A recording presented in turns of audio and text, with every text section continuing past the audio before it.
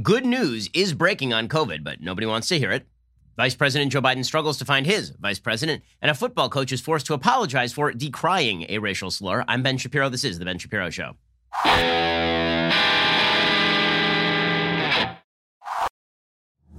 Today's show is sponsored by ExpressVPN. Protect your data from prying eyes at expressvpn.com/Ben. Have you noticed that things are a little bit volatile? I mean, volatile politically, volatile economically, just volatile.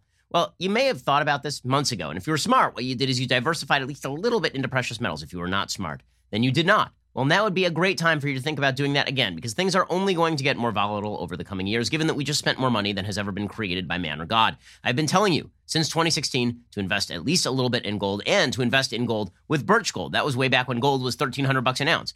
Just look now, gold is at a new all-time high. Why? Well, gold and silver thrive on uncertainty. Well, massive unemployment, resurgence in COVID-19, a huge election around the corner. That would be the recipe for uncertainty. So if you haven't reached out to Birch Gold to diversify part of your IRA or 401k into a precious metals IRA, or just get some physical gold or silver from Birch Gold, do it today. Text Ben to 474747. Get a free information kit on protecting your savings with gold.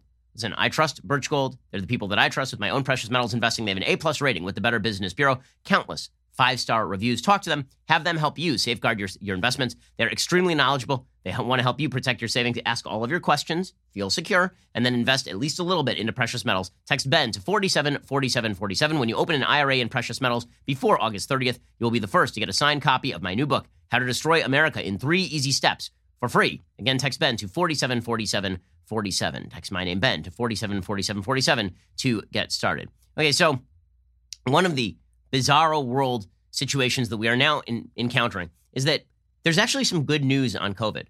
There's actually some good news on COVID. So what is that good news on COVID? Well, there's a study that is now published in Science Magazine, and it suggests that T-cell immunity is a thing. So there's been a lot of discussion about how you reach herd immunity with this disease. Does this disease hit herd immunity at 50% of the population, 70% of the population? If it takes all the way till 70% of the population, then you're talking about, maybe millions dead over the course of time in the United States. But what we have seen in places like New York and places like Sweden, and what we are seeing now in Florida and Texas and California, is that once the virus kind of works its way through a community, it doesn't have to hit 70% of the community. It only has to hit more like 20 or 25% of a community in order for the curve to start bending down. And folks have been wondering about this. They've been wondering, why is that? Well, one of the going theories has been that there are an enormous number of people who are just not hit hard by this virus, who are either asymptomatic or don't get it in the first place because they have something called T-cell immunity, meaning that their body has these things called T-cells, and these T-cells have already learned how to deal with coronaviruses.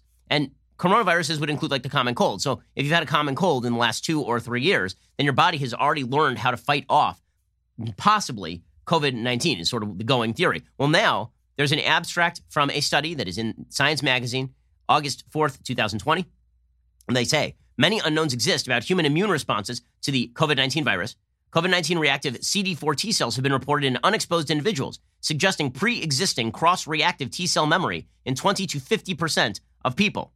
Right? Meaning that maybe half the population already has some sort of pre-existing ability on an immune level to push back against COVID-19. The source of the T cells has been speculative. Using human blood samples derived before the COVID-19 virus was discovered in 2019, they mapped 142 T cell epitopes across the SARS-CoV-2 genome, SARS-CoV-2 is COVID-19, to facilitate precise interrogation of T cell repertoire. We demonstrate a range of pre-existing CD4 T cells that are cross-reactive with comparable affinity to COVID-19 and common cold coronaviruses. Thus, variegated T cell memory to coronaviruses that cause the common cold may underlie at least some of the extensive heterogeneity observed in COVID-19 disease. So this answers why some people are getting crushed by it and some people are just having like a mild cold and then basically being done. That's actual good news. Okay, that means that a huge swath of the population already has some pre-existing level of immunity to this virus, which is excellent, excellent news. And we have more excellent news. It now turns out that the numbers in terms of COVID-19 cases have been declining markedly, like seriously markedly, in Florida, in Texas, in Arizona. The Sun Belt, the surge is over. The surge is over. Now, there's talk about maybe a second surge in the winter, but that always presupposed that this thing would sort of die out in the summer because of the heat. And then when everybody was out, was in the cold, then people would be sort of in their offices, and then the heating systems would move this thing around. It turned out that sort of precisely the reverse happened. In order for the virus to be killed off by the heat, you have to be out in the heat. right? So it is certainly possible, and there's good data to suggest that in areas that don't have air conditioning, that heat is killing the virus. But precisely the reverse has been happening in the Sun Belt. Why? Well, when it's hot outside in a first world country like the United States, everybody's got central air, everybody's in the office, the air is circulating, and so you actually ended up with a surge during the summer because people were not in the heat. So in 1918, right, with the influenza pandemic, well, the flu pandemic was a different story. There was no air conditioning in 1918. It was reserved for super rich people. That meant that everybody was basically in the heat all the time, and the heat was killing this thing. Well, now that you live in a modern society with central air conditioning, when it's really hot outside, what do? You go inside. When you go inside, all of the virus gets blown around, and then you get an uptick. Well, the uptick is over in Florida. The uptick is over in Texas. It is over in Arizona, and it may, in fact, have peaked already in California. According to NPR, officials in Florida say cases of coronavirus are continuing to decline, an indication that efforts to halt the spread of the disease are working. Now, this is the part where media, I don't think that the media are being responsible about this. I don't. There's this idea that it was government intervention that is preventing the spread of the disease again, that everything was going wildly haywire, and then everybody stepped in and shut down societies again, and then the lockdowns crushed the curve again. That is not right. Look at the timeline. Okay, Florida really only began to crack down on particular activity about a week and a half ago. Okay, and the cases started to decline last week. That is not enough of a delay. If you actually want to see when the cases began to decline, the answer is once it started burning through the community. Same thing in Arizona, same thing in Texas. California never really opened, and California saw a surge, and then it saw a decline. It was not the renewed lockdown that caused a decline in California. So the media have this pre-prepped narrative that it is lockdown that slows the spread, but that's not what happened in New York. Lockdown didn't slow the spread. In fact, lockdown may have exacerbated the spread because everybody who already had the virus was then locked in their house with their elderly family members. Miami-Dade County has been responsible for 25% of the state's nearly 500,000 coronavirus cases. According to the mayor, Carlos Jimenez, he told commissioners that hospitalizations have been trending downward in the county for 2 weeks. For 2 weeks. Okay, listen to that. Hospitalizations have been trending downward for 2 weeks. Okay, I was in Florida until a couple of weeks ago. Everything was pretty much open. Right? They only shut down indoor dining. They had socially distanced indoor dining. They only shut that down like the last couple of days I was there. Right around the time I was leaving, that is when the hospitalizations started to decline. So it is not because they shut down the indoor dining that the hospitalizations started to decline. The hospitalizations started to decline before they shut down the indoor dining. By the way, the same thing is true in New York about mask wearing. So people keep saying, well, the mask wearing is what crushed the curve in New York. That is not correct. Look at the timeline. The curve already started to flatten before people started putting on the masks. Now, it's not a case against the masks. It's not a case against social distancing. It is a case that really the only thing that you can do with the virus is basically wait for it to burn through. That's pretty much all we know at this point. Slight delays may help in terms of allowing hospitals to better cope with this stuff. Hospitals have gotten a lot better at dealing with COVID-19. People are not dying in nearly the numbers they were. But the notion that it is the renewed lockdown that started all of this, that's just not correct. Florida Governor Ron DeSantis said, I think the trend is positive. I think we're going to continue to see the prevalence decline. DeSantis spoke in Jacksonville. He held a roundtable with advocates for the elderly and administration officials to examine ways to open nursing homes for family member visits. DeSantis said he wants to begin allowing people who test positive for antibodies to visit family members in long-term care facilities. He's appointed a committee of advocates and officials to look at other members to allow family members to visit nursing homes, which, by the way, would be a good thing. I mean, I have a couple of family members in nursing homes, and they're basically isolated. It's a terrible life. They've basically been locked indoors for 4 months without the ability to see other people. And if people have antibodies and they want to go visit grandma in the nursing home, that seems like good policy to me. So this is good news. Okay, we should be, like right now, yes, the death numbers on a day-by-day basis are not great because death is a lagging indicator. But we should be pointing out what we should be excited about is the fact that there was a Sunbelt surge. It did not overwhelm the hospital system, and now it is going down again. And we should be pretty excited by the fact that the caseload was extraordinarily high in these states, and the death toll was actually not all that high in these states. I know there's been a lot of talk about, the evils of Florida and the evils of Arizona and the evils of Texas. We never talk about the evils of California, of course, because California is a Democrat-governed state. But if you still want to look, like, they experienced their surges. Okay, Florida had its surge. Texas had its surge. Arizona had its surge.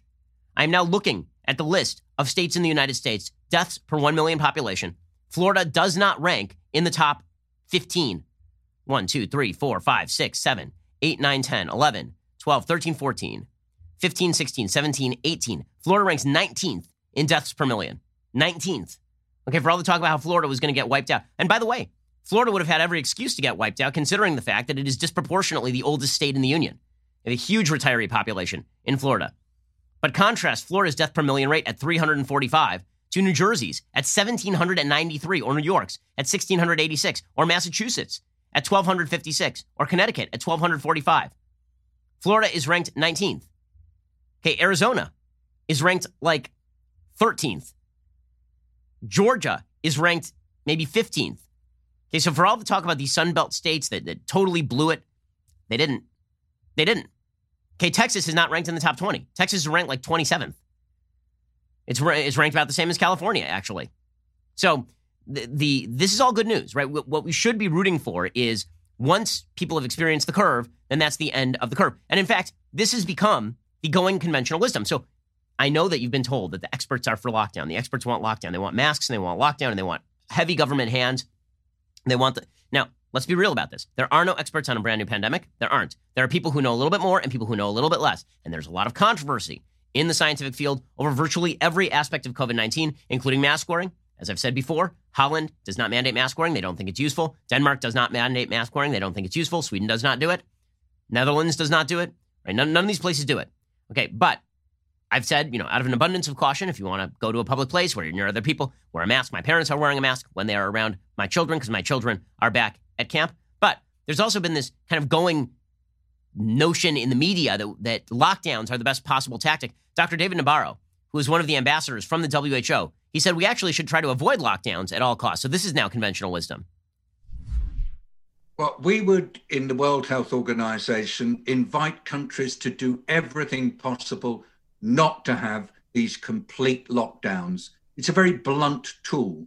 That's why we've said right from the beginning that the way you deal with this kind of disease is through having a really good strategy for finding people with the disease, testing them quickly and getting the results to them fast, tracing their contacts, doing the isolation properly, and supporting people, as you've just said, who are particularly vulnerable. Okay, but testing and tracing is not really relevant in a country of 330 million people with probably 20 million infections running wild at this point. So the real answer is you protect the vulnerable and everybody else goes back to work. That really is the answer here. Okay, that's just that's going to be what it's going to be. And the good news is it doesn't have to burn through 70% of the population, according to the new data. Basically, T-cell immunity means that a huge percentage of the population is not particularly vulnerable to COVID-19. So President Trump said just this yesterday. He said, we now have a better understanding of the virus, and we are not pushing national shutdowns. It's not something that we're going to do. So we closed it down, and we're now opening it up, and it looks like it's a V. It's absolutely a V. But we're not going back to shutdowns now. We understand the disease. We understand the problems with elderly, especially elderly with heart or diabetes or other problems, and we're able to take care of them. We understand it now, but we're not shutting down. We've done really very well. The numbers are looking very good, by the way, in Florida, Texas, and California. They're heading down. He is correct about this. He is correct. And so the media have immediately shifted to their latest spin, which is that everybody in the Midwest is going to die. No, not everybody in the Midwest is going to die. There's going to be a surge in areas where there has not been a surge, and there will be some death, because whenever there is a surge in disease, there is some death. But it is not going to look like New York. It is not going to look like New Jersey. Hospitals have gotten better at this. It is not going to overwhelm the system. I'm predicting that right now, right here. Okay, you're not going to see an extraordinary surge in death. You're not going to see 12 New Yorks, as people were predicting like 2 weeks ago. Okay, so why isn't that good news? Why aren't we celebrating that? That would be a good thing, right? Why aren't Americans happy about this? Instead, Americans seem determined, many Americans, and particularly in the media and the Democratic Party, seem determined to suggest that we are on the verge of catastrophe always and forever. The catastrophe is coming. It's always 2 weeks away. We're going to get to more of this in just 1 second. First, let's talk about the fact that being at home makes you remember all of the important things that you need to get done. And when you think about your business, there's just so many things to get done in such a volatile business climate. The last thing you need is to spend a fortune on your legal. You just don't need to spend hourly fees up the wazoo in order to make sure that your business is compliant with all laws and regulations, make sure that your contracts are in order or anything like that. Instead, head on over to LegalZoom. Maybe you've been wondering about the best way to protect your family or your business. Don't let legal questions hold you back. LegalZoom. They've been dedicated to helping you with the right solutions for more than 19 years. If you're looking to protect your family with a will or a living trust, or if you're thinking about the right way to start a business with a DBA, LLC, nonprofit, or more, LegalZoom has you covered. It's easy to get started online. If you need guidance, their network of attorneys can provide advice to ensure you make the right choices. Since LegalZoom isn't a law firm, you won't have to leave your home and you won't get charged by the hour. If you can get this stuff taken care of without dealing with a lawyer directly, I mean, that's a great thing. Who wants to deal with lawyers, man? Visit LegalZoom.com today to take care of some of the important things you need to get done. That is LegalZoom.com. LegalZoom, where life meets legal. Go check them out right now at LegalZoom.com. LegalZoom.com. Okay, so there are a lot of people in the media and in the Democratic Party who do not want to acknowledge that there is some good news about COVID-19, which is why you see the media featuring idiots wandering around beaches in Mexico dressed up as the Grim Reaper. This one is going around thanks to the Agence France-Presse, the AFP. Yesterday, some moron who's walking around beaches in Mexico dressed up as the Grim Reaper. Just like that crazy guy that lawyer who's walking around in Florida dressed up as the Grim Reaper. I believe that guy was also attending social justice warrior protests. Okay, he's walking around to beaches with families, socially distanced, far away from other people, and telling them they're going to die. He's telling them, don't go on vacation. Here I am. You're all going to die. He says it's about raising awareness, urging people to wear a face mask. They're on the beach. They're on the beach. This dude has a better shot of being eaten by a shark or killed by a bystander than people have of dying from COVID on a sparsely populated beach. This guy was featured by Agence France-Presse. I mean, I'm sorry. This is just, it's ridiculous. It's ridiculous. Like, the doom and gloom is insane. That's not to say this isn't a dark period in American history. It certainly is. That's not to say that COVID-19 isn't risky. It certainly is. Okay, but can we, base this on the data at all? You know, without, the pictures of the Grim Reaper wandering around empty beaches in Mexico? It's absurd. Okay, but the Democrats think they have a talking point, and the talking point is that everything is terrible and Trump is ignoring it. Now, again, I've said before, and I got a little bit of flack for it, I've said the federal response on this thing has not been all that bad. It hasn't. The states got what they needed. Ask Cuomo. He got what he needed in terms of ventilators. They sent a Navy ship there that was barely used. California, Newsom has said the same thing. Inslee has said the same thing in Washington State. Whitmer said the same thing in Michigan. The federal government has ramped up testing to levels not seen by any country on earth on an absolute level. Okay, I mean, we're doing something like 700,000 tests a day in the United States. These are insane numbers of tests. And really, honestly, a lot of that lies with the individual state and how that state is administered. We do have a federal system in the United States. Nonetheless, the idea here is that if everybody has a downcast view of the United States going into the election, then Trump is going to lose. It's very difficult to separate how people are attempting to portray the current situation from politics, because it is fairly obvious what Democrats in the media are attempting to do right here. So Joe Biden, for example, yesterday, he had himself a club that he could beat Trump with. So Trump did this interview with Axios' Jonathan Swan. It was not a good interview. And Trump was asked specifically about COVID-19, and he was asked about the death levels, and he said it is what it is, which is a dumb political thing to say, but also happens to be kind of true. Namely, that he doesn't control COVID-19. You don't control COVID-19. Nobody controls COVID-19. That is not a lack of sympathy. That's a recognition that reality exists. But Joe Biden is like, you can't just say it is what it is. You have to say it is what it isn't. I mean, I guess that's the pitch. Here was Joe Biden going after Trump yesterday. I think it's under control. I'll tell you what. How? 1,000 Americans are dying a day. They are dying. That's true. And it is what it is. It is what it is. Ad showing people dead on gurneys, saying it is what it is. Okay, again, a dumb political line by President Trump. But again, I don't know what Joe Biden's alternative is. Okay, well, what is Joe Biden's alternative? It is what it isn't? People aren't dying? I'm confused. When Trump says we have it under control, we have it under control as much as it is possible to have a global pandemic under control. Does anyone have any recommendations they'd like to make other than a national mask mandate, which is unconstitutional? It's such obvious politicking. It's such obvious politicking. Then you have Bob Menendez, the senator from New Jersey, saying that Trump's abdication is the cruelest thing. Dude, your state run by a garbage governor, the governor Phil Murphy of New Jersey, has done a horrible job. Here's Bob Menendez saying that it's Trump's abdication that is the cruelest thing. Really, in your state, you shipped all the olds back into the nursing homes with COVID. So I'm going to go with your governor is a bleep show, Menendez. Democrats in the Senate have a sense of urgency. That's why 2.5 months ago, Speaker Pelosi and Leader Schumer sent a letter to the president and to Senator McConnell saying we're going to need more help for the American people. A national emergency requires a national response. But for 2.5 months, we got crickets. We didn't hear anything. No response to that sense of urgency then. And now we have the lack of engagement, of a robust engagement that is necessary to ultimately meet the challenge. I mean, look, it's exemplified by their leader, President Trump. when he says it is what it is, that is the most cruel abdication of presidential leadership I've ever seen. No, it isn't. I'm sorry, it is not. When you say it is what it is, when people die of a disease that no one knows fully how to control, that is not an abdication of leadership. It's an abdication of leadership when your state is the hardest hit state by numbers in the United States. Death per million, New Jersey is number one. Number one. New York is number two.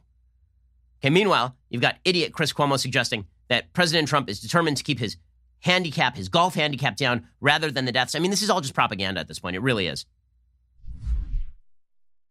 Middle of a pandemic, and this president spent the weekend hitting golf balls and bragging about his large MAGA crowd turnouts in coronavirus hot zones. No masks. Big crowd. Pathetic. And the reality is, once again, the key is the we. It's the truth, my brothers and sisters. This man is determined to keep down his golf handicap, not the number of cases that are making us sick. Should we be pushing on Congress? Absolutely. But too many on the right are playing the game because they're afraid of him. Okay, I have a question. What does him golfing have to do with keeping down COVID? Like, do you want him to, I really don't think that Chris Cuomo wants Trump in the hospitals actually caring for COVID patients. In fact, I think Chris Cuomo should probably stay in his basement when he has COVID as opposed to going to his second house when he has COVID or having his wife on social media talking about taking bleach baths. By the way, how ignorant is Chris Cuomo? Chris Cuomo is so ignorant that he got owned by a couple of New Jersey gym owners. There are a couple of gym owners in New Jersey who want to reopen their gym. These guys, I would hazard a guess to say they are not epidemiologists. They just own Chris Cuomo in this clip. It's amazing. I mean, they just start citing stats pointing out that the people who are at risk of dying from COVID-19 are not generally young people going to gyms. And they say we are taking all the measures necessary. We're doing social distancing. And Chris Cuomo just gets destroyed by a couple of gym owners from New Jersey. We have had 15,009 visits to our facility, 0 positive cases, nobody sick. You're knocking Trump because of the total numbers. I'm knocking Trump because he's not doing. Hold on. 53.3% of the deaths. 53.3% of the deaths from 0.6% of the population. Frank. Bottom line, that's a stat that nobody's talking about. Frank. It's like the flu. If you take that 0.6% of the population that is responsible for 53.3% of the deaths, this is a mild flu. No, but there are a lot more cases, Frank. There are a lot more cases, and people are getting more sick, and different people are getting sick than get sick with the flu, and we're getting a lot of weird after effects with this. We've got to take it seriously, but that doesn't change the fact that you guys may be doing the right things to keep people safe. Okay, and Chris Cuomo has no comeback to that. I'm not ripping Trump because of anything. And then this guy's just citing stats all over him, and Cuomo has nothing. Because his entire propaganda appeal has been Trump is a bad orange man who's very bad in orange. My brother, who completely blew it in New York, is the greatest governor in the history of the world. And the political agenda is hard to miss here, guys. It really is. It really is. Now, in a second, we're going to get to how this ties into policy. Because it is fairly obvious that many Democrats are using COVID-19 as an opportunity, like Rahm Emanuel would say back during the Obama administration. We'll get to that momentarily. First, let's talk about the fact that going to an auto parts store right now might not be your cup of tea. In fact, going to an auto parts store ever, why would you do it? You're going to walk in. They're not going to have the part you need. They're going to have to order it online, or they're going to give you a generic part, or they're going to upcharge you because you're an amateur as opposed to a professional. Instead, head on over to rockauto.com. RockAuto.com always offers the lowest prices possible rather than changing prices based on what the market will bear, like airlines do. Why would you spend up to twice as much for the same parts? Like, say you happen to need a Delphi FG1456 fuel pump assembly for a 2005 to 2010 Honda Odyssey. That'll cost you like $354 at a big chain store. Well, at Rock Auto, that costs you $217. RockAuto.com. It's a family business serving auto parts customers online for 20 years. Head on over to RockAuto.com. Shop for auto and body parts from hundreds of manufacturers. Best of all, prices at RockAuto.com are always reliably low, and the same for professionals and do-it-yourselfers. Why would you spend up to twice as much for the same parts? That RockAuto.com catalog, it's unique. It's remarkably easy to navigate. You can quickly see all the parts available for your vehicle and choose the brands, specifications, and prices you prefer. Amazing selection, reliably low prices. The next time you need parts for your car, head on over to RockAuto.com. Write Shapiro in there. How did you hear about us box when you buy your parts? To go to RockAuto.com so they know that we sent you. Go check them out right now, RockAuto.com. Okay, so the policies now being pursued by Democrats have nothing to do with the data. I mean, truly nothing to do with the data. The idea here is that we are basically going to count on COVID-19 continuing to be bad all the way through the election so that we can blackmail the federal government into paying us off, or so that we can take measures against other cities and pretend we did a good job, or so that we can bash Trump. I mean, because there's a serious disconnect between reality and what exactly is being promulgated by various public officials. So yesterday, I want to correct an error I made on the show yesterday. I was talking about Bill de Blasio. The error is not that he is a giant weirdo who murders groundhogs and also happens to be a communist. That was not my error. That part's true. The part that I said that was wrong is I suggested he was going to shut down all indoor dining until June of next year. He said he was going to reopen the outdoor dining as of June of next year, but he's made no timeline commitment as to when he will open indoor dining. So the underlying message, which is he's never going to reopen indoor dining, I still think is kind of true. I see no indicator that Bill de Blasio is ever going to reopen anything. Like, I just think he's going to keep everything closed. But he did not overtly say he's going to keep the restaurants closed until June of 2021. Just want to correct the fact, the record on that. When I make a mistake, I want to get it right. Bill de Blasio continues to be, however, a communist groundhog murderer. So yesterday, Bill de Blasio came out and he had a couple of policy suggestions. One, he now says that he's going to set up traveler registration checkpoints to enforce quarantine orders, in which travelers from certain states will be required to fill out forms to support contact tracing efforts. Okay, so first of all, I'm old enough to remember when Chris Cuomo suggested it was Andrew Cuomo, rather, suggested it was unconstitutional for other states to shut their doors to New York travelers. The ACLU sued and won on that basis. Second, if your contact tracing is so good in New York City right now that you can bar other travelers because everything is basically okay, then why haven't you opened up the businesses? Bill de Blasio. And the answer is because if you're a Democrat, you have no intent on ever opening up this stuff, at least not until a Democrat is in power. Right? Because right now you can just keep the businesses shut down and blame all of the Republicans in the federal government for all of your own failures. Bill de Blasio also threatened to lay off 22,000 workers if the feds don't give them a bailout. Right now, what a lot of Democratic mayors are doing is they've cut crappy contracts with unions. They've done it for decades. They've blown out their own debt. And then on the basis of COVID, they're saying, you know what? Let's do a couple things. Let's raise taxes on our citizens again. And let's go to the federal government and demand that they give us money or blame the feds for our own crappy decision making. So basically, they are the Democrats in these major cities have become your kids with the car having crashed it into a lamppost. They crash the car into the lamppost, and then they suggest that if you don't come and pay for the cleanup bill, well, you don't know what they're going to do. Maybe they'll become a drug addict. You just don't know. You just don't know. So here's Bill de Blasio threatening that he's going to lay off 22,000 workers if the feds don't pay off his garbage policies. We need help. Let's be clear. The help we need is to make sure we can keep all of our public services, where you're talking about safety, health, education, they're all on the line now if we do not get federal support soon. And I'm very worried about these stimulus talks in Washington, Wolf, because they seem to be going nowhere fast.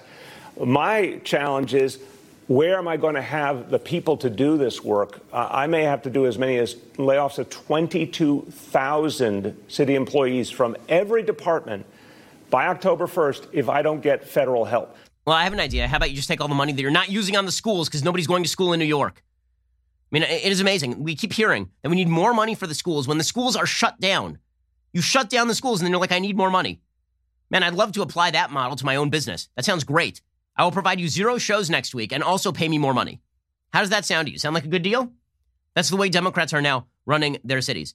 And it's not just Bill de Blasio. Keisha Lance Bottoms, who's being considered for the vice presidential nomination by Joe Biden on the basis of watching her city burn to the ground over a shooting that was actually good by the cops, and having her cops walk off the job. She's considered a candidate for VP because she checks the 2 boxes that Biden is looking for. She's black and she's a woman. He has overtly said this. Keisha Lance Bottoms said yesterday, closing the schools is the right choice. Based on what? Based on what data is closing the schools the right choice? People still have yet to cite any data suggesting closing the schools is the right choice. Here she is on CNN explaining she's going to keep the schools closed. I do believe that's the right choice for Atlanta Public Schools because we have some of the highest rates in the state right now. Just a couple of days ago, with our population just over 500,000, we represented about 44% of the infection rates in the state of Georgia.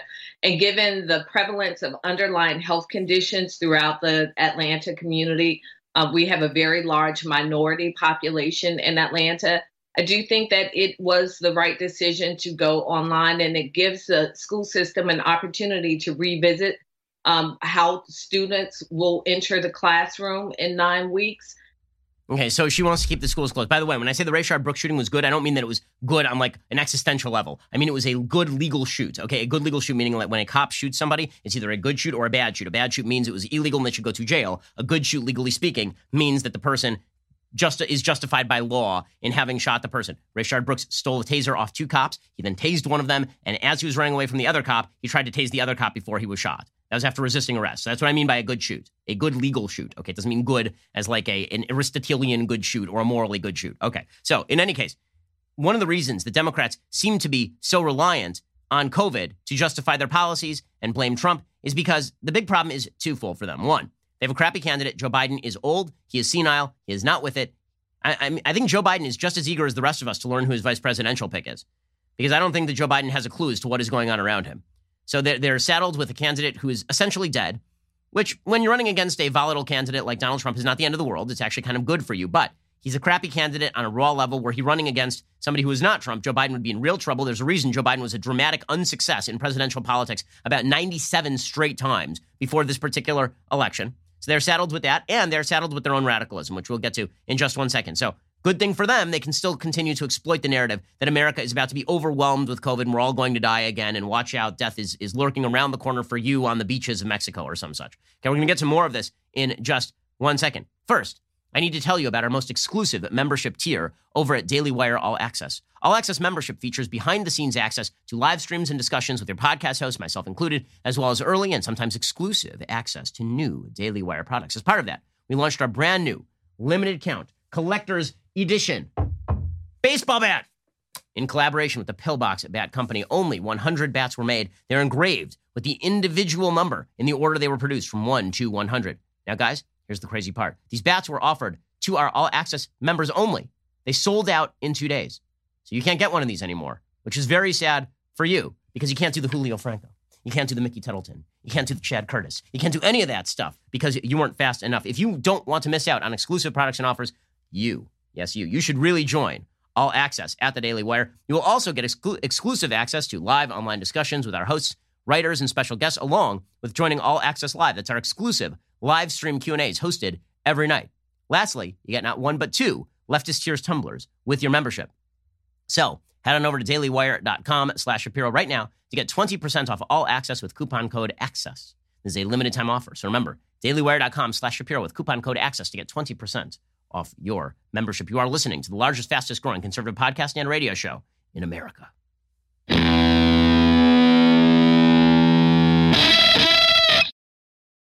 So you may be saying to yourself that perhaps the situation with Democrats basically trying to ignore all good news on COVID and pretend that the Southwest and that the Southern Belt, the Sun Belt is being overwhelmed and all this, that perhaps that is being overplayed. Like, why are they doing that? The reason they're doing that is, 1, they have a bad candidate in Joe Biden, and 2, that bad candidate is a shield for a far more radical Democratic Party.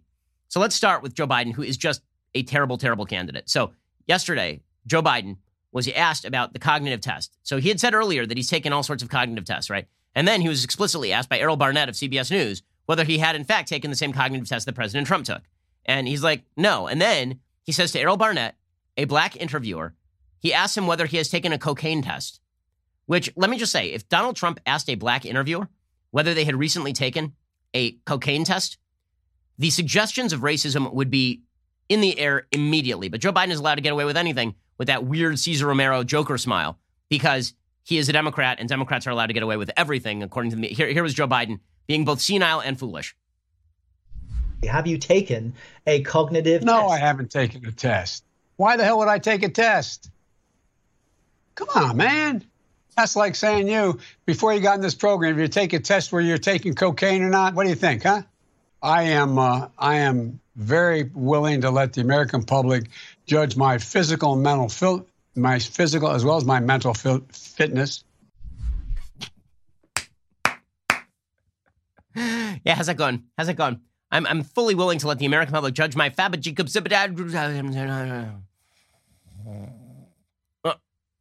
physical and mental health. So your narcoleptic Democratic candidate, he's got a problem on his hands. He's a bad candidate. So he has a couple of advantages. One is that Donald Trump is extraordinarily volatile and makes lots of boo-boos. And the second is the COVID situation. And so Democrats are playing both to the hilt. They have to do that because the truth is that their policies suck.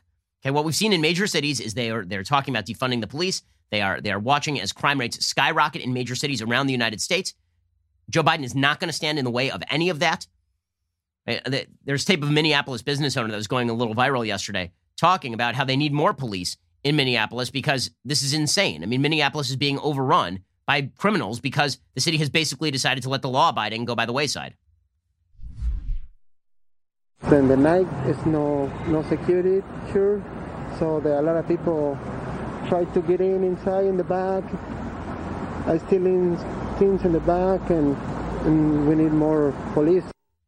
Okay, but no. That guy's probably, you can hear he has an accent. It's probably because he's internalized his whiteness. That's the reason that he's saying we need more police. By the way, Joe Biden trying to figure out who his VP candidate is going to be. And I think at this point, the front runner is pretty obviously Susan Rice. I think he hates Kamala Harris. I think Kamala Harris hates him. I think he better have a food taster if Kamala Harris is his vice president, is all I can say. I mean, this is going to be like Lenin and Stalin. Like one day Joe Biden has her up to Camp David and the next day they're wheeling him out on a gurney. Like this is, I do not trust Kamala Harris. Let's put it that way. In any case, Susan Rice is extraordinarily radical. She's been able to get away with being extraordinarily radical because she hasn't really been in the public eye. She's been in the public eye for basically two things in her career. One was lying openly about Benghazi, suggesting that the Benghazi terror attack was not in fact a terror attack. It was a response to a YouTube video, which is insane. And second, Susan Rice is famous for having unmasked Michael Flynn, right? She's famous for having been deep in the center of the entire effort to gin up the Trump-Russia collusion scandal. Those are her two claims to fame. And suddenly she's on the VP shortlist because she's a black woman, because too many folks in the Democratic Party halls of power have decided on an affirmative action program for the VP. They're not going to go with somebody that may be the best qualified. She's never held elective office, for example. They're not going to go with somebody who Biden is even most comfortable with. They have to have somebody who checks particular racial boxes. Here is Susan Rice. She is a radical. She's a very radical person. On foreign policy, she's incredibly radical. She believes in basically a Bernie Sanders foreign policy. Here she was yesterday on defunding the police, talking about taking money away from the cops. We have a long history of inequality, of oppression that endures in this country. And we need the police to be part of the solution. In some instances they are, in other communities they're not. There's no one-size-fits-all approach. So I'm for reimagining the role of the police, getting them out of things like social work. I'm for responsible reallocation of resources where that makes sense to invest more in our communities and the health of our citizens. But it doesn't fit a one-size-fits-all approach. You can't just take money away uniformly and put it somewhere else or take it away altogether. I think we need to look at this community by community and be quite thoughtful about it. Okay, that's a mealy-mouthed way of saying, yes, she wants to take money away from the police. And she's on the mainstream Democratic side. The far left is grabbing control of this party. So Donald Trump said yesterday that Joe Biden is basically a puppet for the radical left. This is correct. It is true. I mean, Joe Biden is a puppet for the radical left, and he's going to have to answer some serious questions about dissociating from the radical left pretty soon. At some point, he's going to have to answer some questions. And that's when this race actually gets kind of interesting. Remember, we're still pretty early here. Here's President Trump going after Biden. He's against that group, and it's not him. He's told what to do. He's a puppet for the radical left. Okay, so he is correct about this. And what is the radical left? They're in the ascendant. They're in the ascendance. You can watch it happening in real time. AOC yesterday said about the Green New Deal that they have been moving through the Democratic halls of power, and they are gaining support for their insane Green New Deal, a program that would essentially bankrupt the entire Western world on the back of bad science. We've talked about AOC's insane Green New Deal, her suggestion that we get rid of airplanes and that we all take trains for some reason, and that we retrofit every single house in the United States, and that we stop using all carbon-based fossil fuels, and all of this is nonsense. It's like serious nonsense. But AOC was stumping for Ilhan Omar yesterday. Ilhan Omar, I believe, did win her primary. Rashida Tlaib also won her primary. AOC yesterday was stumping for the Green New Deal. This lady is in the ascendancy in the Democratic Party.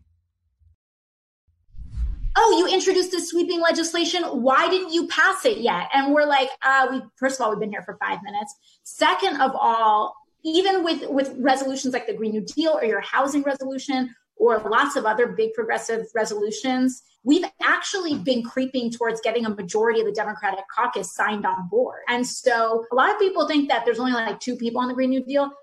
No, there's over 100 members signed on of Congress signed on to the Green New Deal. And she is right about this. She's correct about this. She is the one who is now pushing forward the ship. Okay, and good evidence that this is happening. Yesterday, a woman named Cori Bush, who's an extraordinarily radical leftist, is a person who, for example, openly supports boycott, divestment, and sanctions from Israel. It's such a radical position that her Democratic competitor in this primary that she just won yesterday, a guy named William Lacey Clay, who's been in Congress for like 20 years.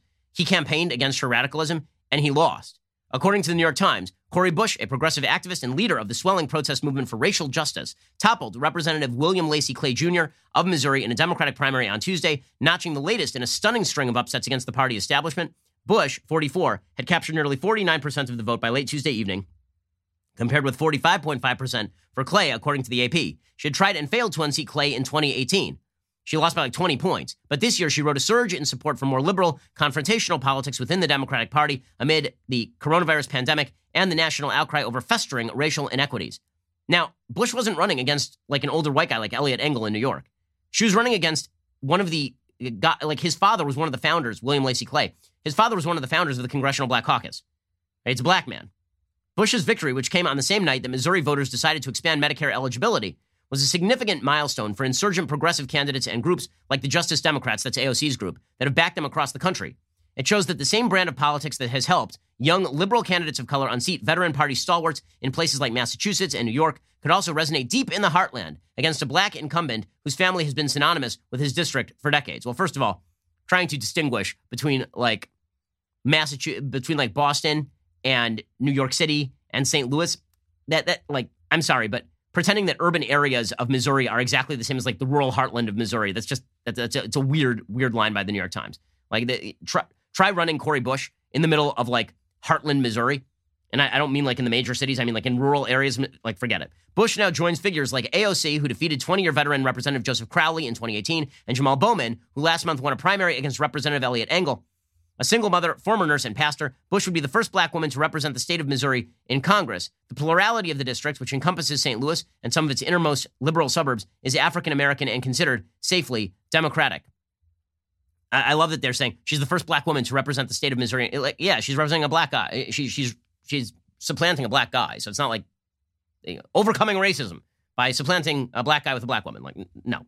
Tonight, Missouri 1st District has declared an incremental approach isn't going to work any longer, said Ms. Bush. She said, we decided that we the people have the answers and we will lead from the front lines. Clay, who's the scion of a storied black Missouri political dynasty in his 10th term in Congress, tried to make the campaign a referendum not only on Bush's suitability, but also the progressive movement behind her. He carried out a series of dark personal attacks. By the way, all attacks on somebody's record are dark and personal if you're attacking a socialist, according to the New York Times. He described her as a prop of out-of-town interests seeking to divide the Democratic Party along racial lines. Clay highlighted his own ties to the Democratic power structure. He earned endorsements from Pelosi, Kamala Harris of California, and Planned Parenthood. The Justice Democrats won anyway. Clay was not in the moderate or progressive wings of the party. He supported Medicare for all and the Green New Deal. But he was bashed anyway, and he lost his seat because he still was not radical enough. Bush built her campaign around her personal story as a working-class black woman pulled into public life after a white police officer shot and killed Michael Brown in 2014. She joined protesters in the day after the shooting, and in the weeks and years that followed became one of their leaders. She was a fixture of protests across the district this summer. And she drew a bright line from her experience confronting police on the streets, where Brown died, to her victory at the ballot box. She said, I'll be holding every single one of the police officers accountable. So get ready. This is your new Democratic Party. Your new Democratic Party is, in fact, the AOC Democratic Party, and Joe Biden ain't going to hold these people back. He is not. He is not. So when the Trump's comms director calls Biden's policies a Bernie Biden communist manifesto, that is not incorrect. And now you know why the Democratic Party is so reliant on the anti-Trump, and they cannot rely on their candidate. They also cannot rely on their record because they both suck. They can't rely on their platform. They can't rely on their own. They can't rely on their own body in Congress. And meanwhile, the culture wars continue at pace. Stupidest story of the day. A TCU football coach, listen to the headline. Okay, the headline here does not match the story, and it is a perfect example of how dumb our moment is. Okay, this is the Washington Post. TCU football coach apologizes for using racial slur that is in any context unacceptable. So if you just read that headline, what you would assume from that headline is that the TCU football coach used the N-word and directed it at a black player, right? That's what you would assume. So what actually happened? He was chiding a player for using the N-word and said, you can't say the bleep. He said, you can't say the word bleep. And now he's being raked over the coals for saying the word while explaining that you're not supposed to use the word. I am not kidding. That's how dumb we have become as a country. According to the Washington Post, TCU football coach Gary Patterson on Tuesday apologized for using a racial slur in an attempt to get a player to stop using the word. Patterson called his use of the slur unacceptable in any context. So you're not even, it's like Voldemort. If you say the word, trying to get people to not say the word, you have said the word, and thus you have sinned by trying to get people to not say the word. That's how dumb we have gotten in this country. He's taking the perspective that no one should say the word, but in order for us to know which word not to say, he says the word, and then everybody's like, how dare you say the word? It's unreal. Several players on Monday boycotted practice and met with Patterson to address the incident. Former defensive back Nico Small accused the coach of using the word in front of the team in a now-deleted tweet, according to the AP. Several teammates tweeted that Small had not included the context. They tweeted their own explanations, and several skipped practice. Freshman linebacker Dylan Jordan tweeted Monday afternoon about an exchange with Patterson at practice on Sunday, an exchange in which he said Patterson told him to stop using the N-word in team meetings. As he did so, Patterson repeated the slur. According to Jordan, Patterson called him an effing brat. I'll send you back to Pitt during practice in reference to Jordan's hometown of Pittsburgh, Kansas. Jordan said he responded, for what? I ain't did nothing. And Patterson said, you've been saying bleep in the meeting room. Okay, so he's saying don't say that. That's a bad thing to say in the meeting room. Stop doing it. It's immature. And so now he's the one being raked over the coals. Man, if you want to talk about the injustices of identity politics, you got a player who's black who says the N-word. The coach who is white says, you know what? I don't want that word used around here. Don't use the N-word. And he says the N-word to say don't use it. And now the coach is the one on the hot seat. Insane. Insane. Patterson is the winningest coach in TCU history. He tweeted Tuesday morning he had met with seniors and leadership council members to discuss how we move forward as a team together. Absolutely crazy. Absolutely nuts. Just ridiculous. That's not the only ridiculous story of the day along these lines, by the way. I enjoyed Oprah Winfrey explaining that whiteness gives you privilege no matter what. She's only the richest black woman on planet Earth. She rose up from extraordinarily impoverished circumstances to become maybe the richest woman on planet Earth. And she's talking about whiteness always gives you privilege. I'd love to know all those white people in Appalachia looking at Oprah Winfrey and thinking, man, I wish I didn't have this, my privilege here. I just feel privileged looking at Oprah Winfrey, who owns like the entire island of Maui. Here's Oprah Winfrey talking about how whiteness is always a privilege, even if you're Oprah Winfrey. The reason why I adore Manuel so much is because he is speaking to people's hearts and understands that it really is a heart issue. And you all are the ones who are going to be able to change the way your friends, your colleagues, your white family members begin to see racial injustice and racial inequities in this country. That's where it happens. It's going to happen at your kitchen table and in your living rooms and in your soccer games that's where it's going to happen. And your ability to have that influence wherever you are and to speak up wherever you are, to share your heart, I think that's how we bring about change. And she said, you still have your whiteness. That's what the term white privilege is. It means whiteness still gives you an advantage, no matter what. No matter what. Really, no matter what, Oprah Winfrey? Really? This is the dumb world that we now inhabit. Alrighty, we'll be back here later today with 2 additional hours of content. In the meantime, go pick up a copy of my brand new best-selling book, How to Destroy America in 3 Easy Steps, which details the conflict of visions we are currently watching in the streets. In the meantime, have yourself a wonderful day. We'll see you here a little bit later. I'm Ben Shapiro. This is The Ben Shapiro Show. If you enjoyed this episode, don't forget to subscribe. And if you want to help spread the word, please give us a 5-star review and tell your friends to subscribe too.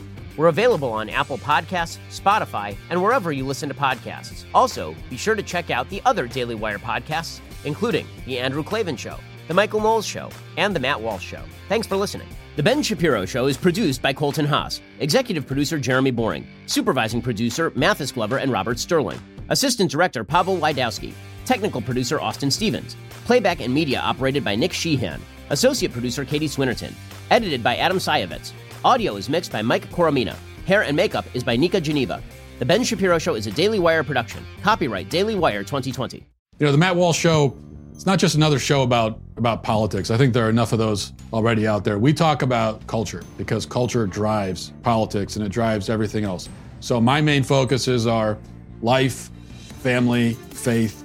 Those are fundamental, and that's what this show is about. I hope you'll give it a listen.